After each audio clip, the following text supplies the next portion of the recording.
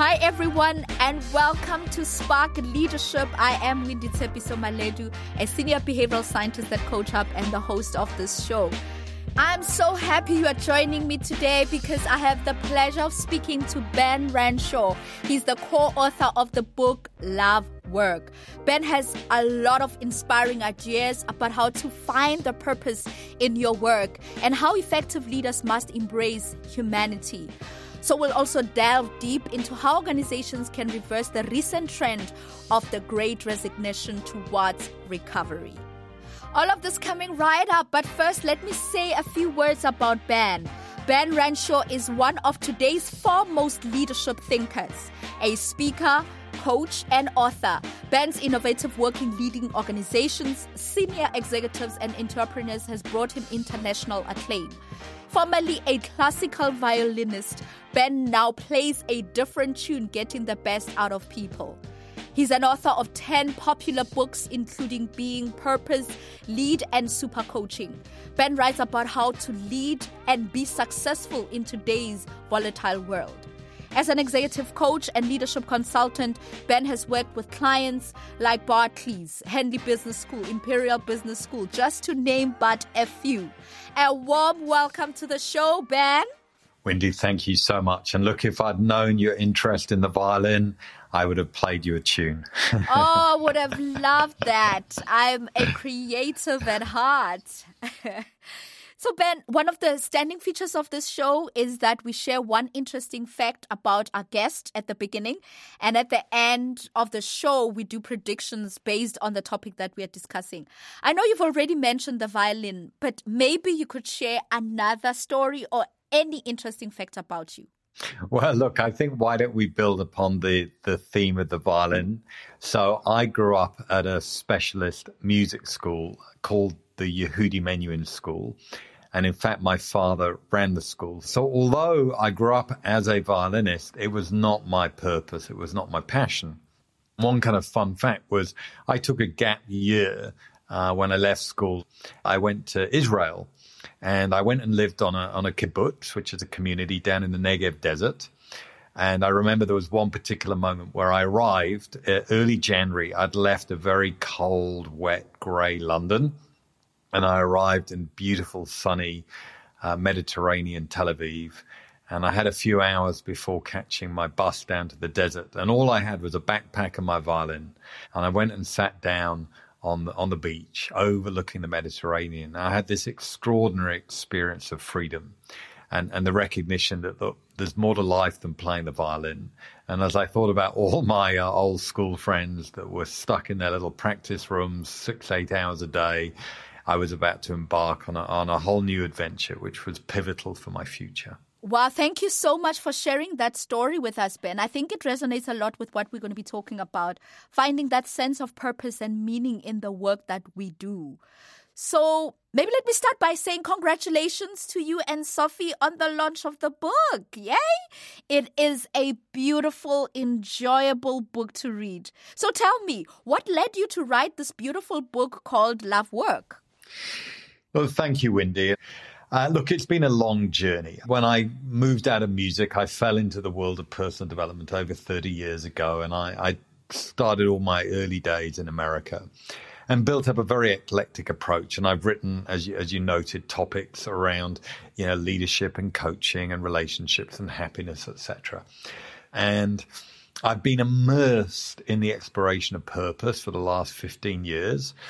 So a quick example, I ran a 3-day leadership program called Leading with Purpose for one of the largest hospitality companies in the world, IHG Intercontinental Hotels Group, and had over 1,000 leaders attend that.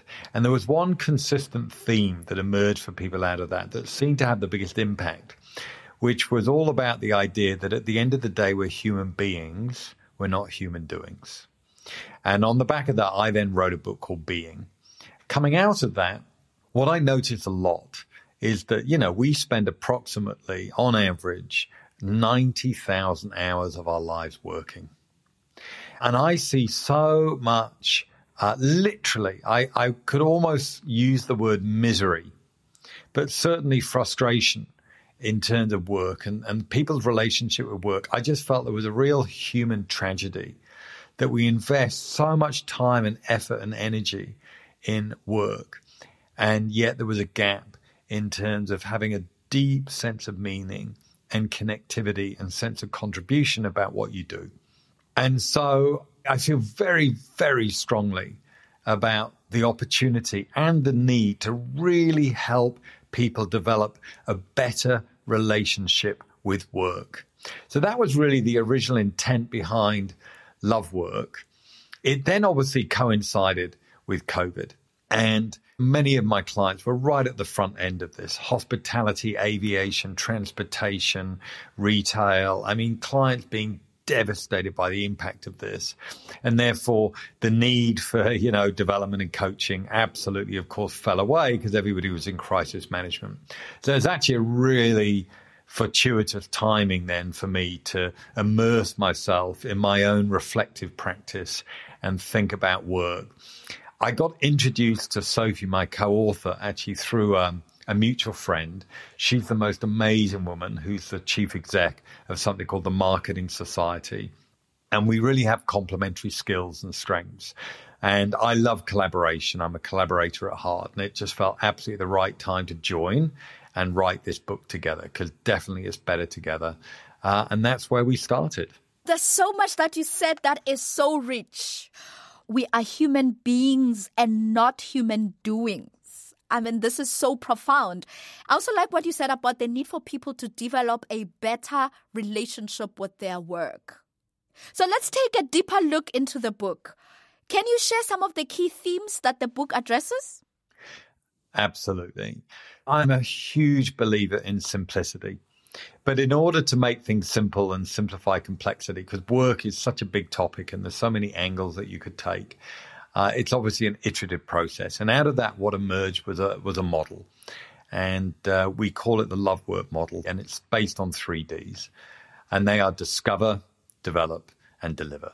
So everything in the book is based on experience of working with my clients over the years in terms of helping them discover the work they love, develop the capability to do it, and then absolutely go after it and deliver that work and make that difference and contribution, not only in their own organizations, but in society as well.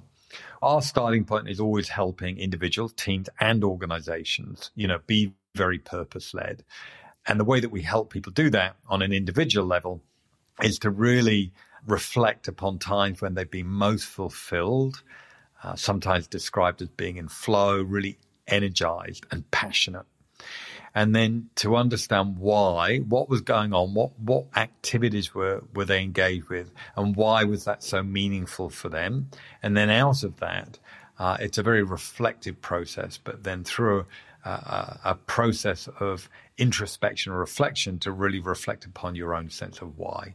I think once you have that in place, then you can lift up and you can look to the future. I hope you're enjoying my conversation with Ben Renshaw so far.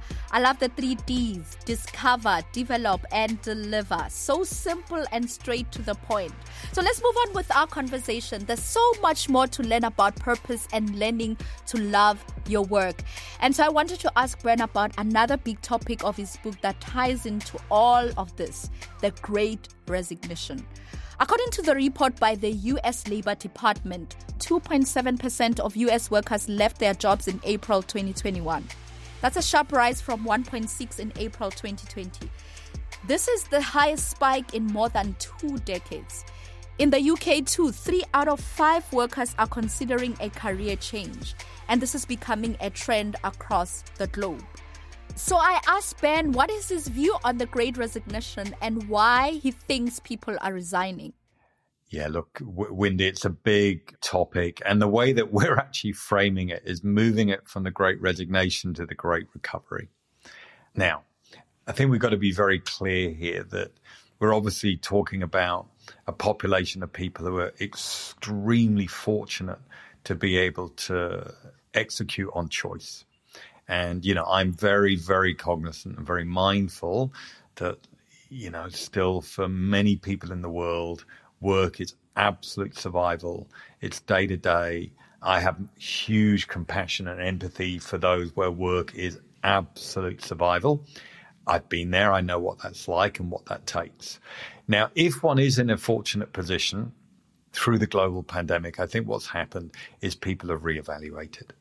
They've stopped the permanent busyness. They've started to question meaning, purpose. What's the point? If I'm going to be spending my time and energy, I really want to be fulfilled. I want to be nourished. And of course, I think what's happened then is people, because they've been at home, for those of people with family, that's a very different experience than in terms of actually having time with their families. But also people finding that they can actually be very productive, if not more productive, working in a virtual environment. So I think when you put that all together, people then really questioning, well, why would I want to spend 2 to 3 hours commuting to this role that I don't really enjoy?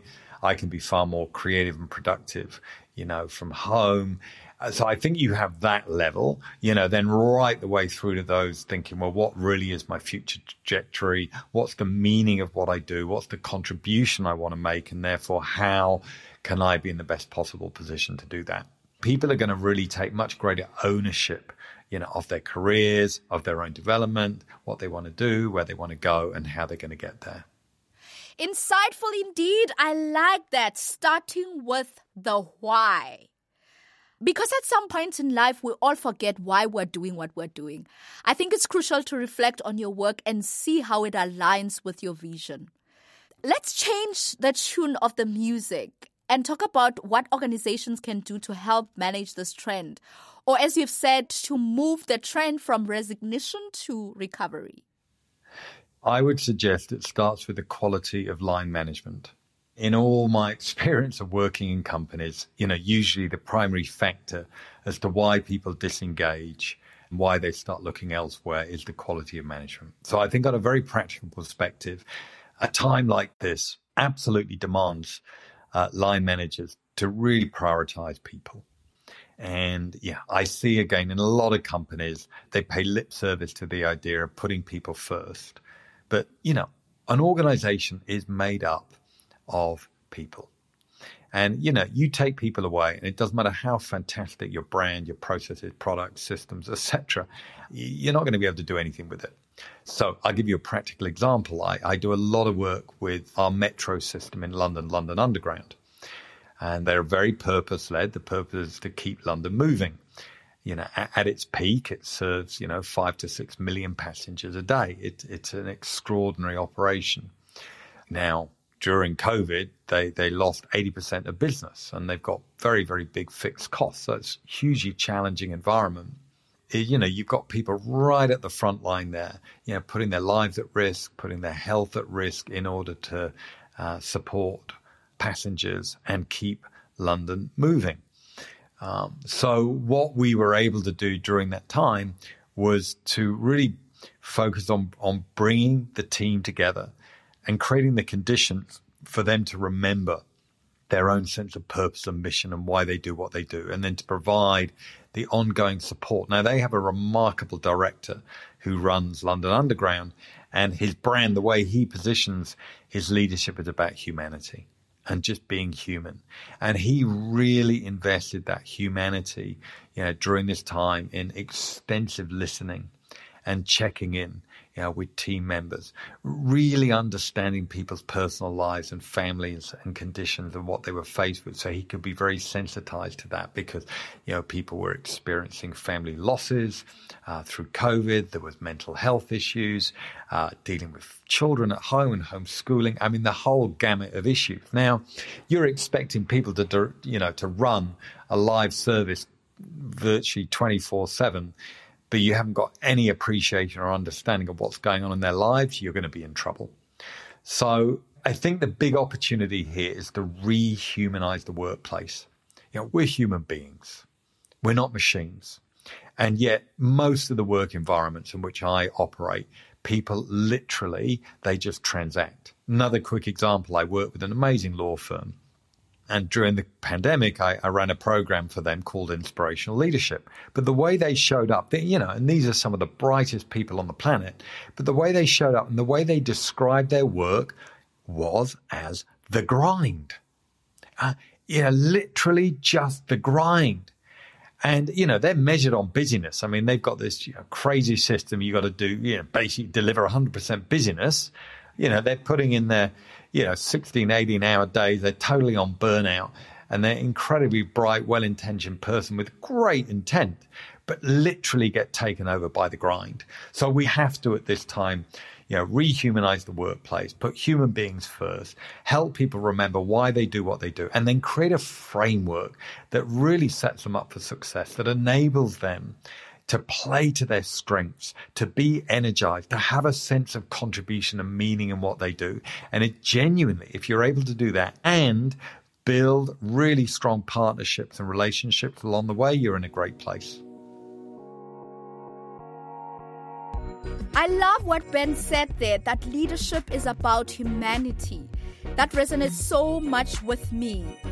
So as we're about to wrap up this conversation, I imagine many of our listeners are thinking right now, well, we've been talking a lot about purpose, and this book is called Love Work. So how then can I learn to love my work? So I asked Ben to share the key things that can help us bring back the love of work. I think that firstly, to recognize you're not alone. I think what I notice again in this environment, whether you have a sense of despair when you've experienced loss, or you're really struggling in your role, or you feel very restricted due to finances, or you're really afraid of making change, to recognize you're not alone. And we're very pragmatic in the book that in terms of the discovery of loving your work, this does not mean quitting your job and, going off and we had one example of somebody said, oh, well, I'll just go and bake sourdough bread. This isn't about just quitting and going baking bread. No, for me, it's about really finding the smallest things each day, the little things that if you add up over time are meaningful. Now, that's very individual for everybody. So for me, as an example, it's about a big piece of that is conversation. My work primarily is facilitated through conversation. And I know that in every conversation I have, I can help somebody be in a better place. And that's nothing to do with time. It's nothing to do with money.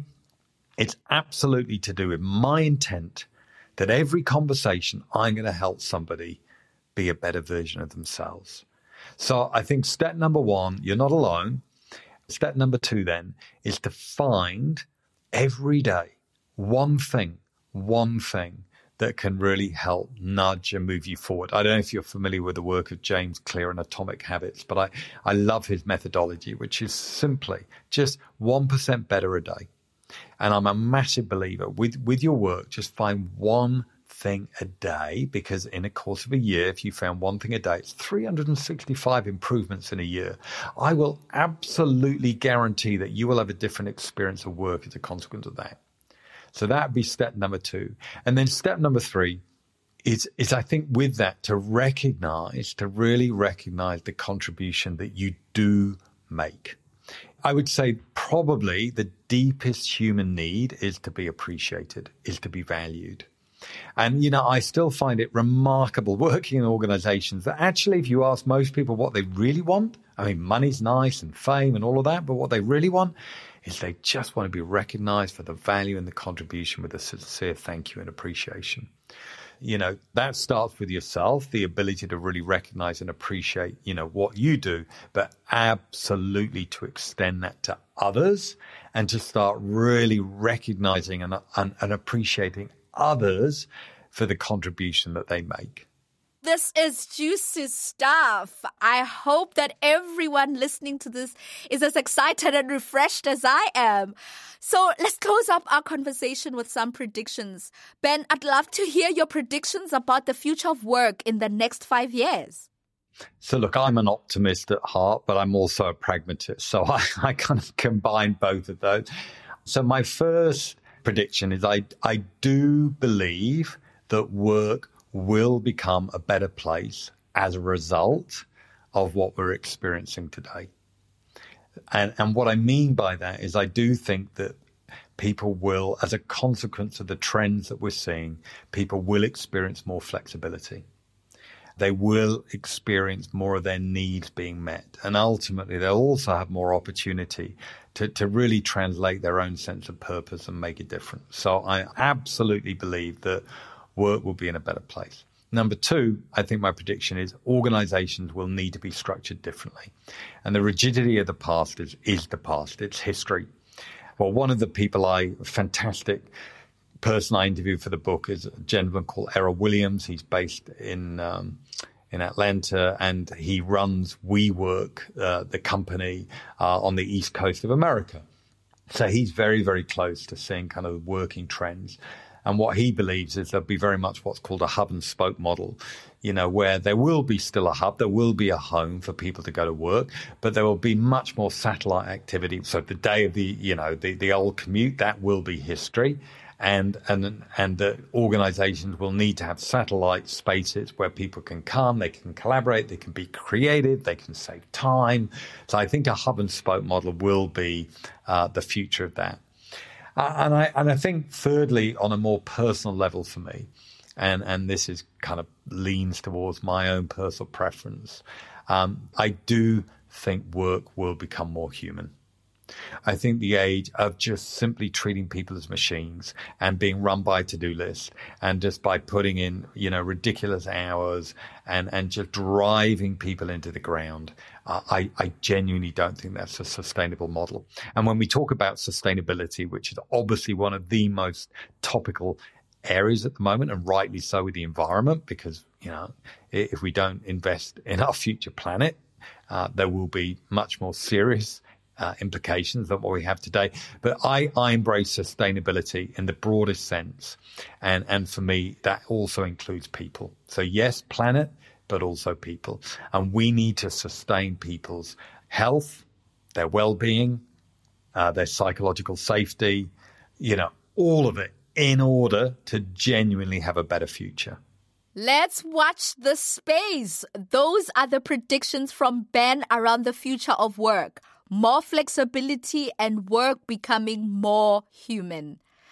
Ben, if I may ask you just one last thing. In the book, there's what you call a love note. Would you please leave us with a love note as an inspiration to close the conversation? Wonderful. Thank you so much. So I will leave you with a few words. Every day, you have the opportunity to make work matter for you, for others, and for the world around you. What effect are you having? Choose what impact you want to have. Stretch your capacity and capability to do more. Do what matters most. Make work meaningful. Make memories you feel proud of. Make it your life's work. Thank you so much, Ben. It has been indeed an honor and a joy to have this conversation with you. Thank you. I genuinely appreciate your absolute sincerity and your humanity to the conversation. I hope everyone got a lot out of my conversation with author Ben Renshaw. It's been insightful, it's been a pleasure, it's been reflective, and most importantly, it has moved me and reminded me of my why. If you like what you've heard and want to explore more, head over to coachhub.com to learn how we democratize coaching across all career levels. Thanks everyone for listening. Join me on our next episode as I speak with former Brigadier General, 10th Leadership Visionary, Thomas Kolditz. We'll discuss his research on what it takes to lead in crisis situations and talk about his work with the Ann and Dua Institute for New Leaders at Rice University, promoting effective leader development programs in the universities across the United States. From everyone at Coach Hub Studios, have a wonderful day. Happiness.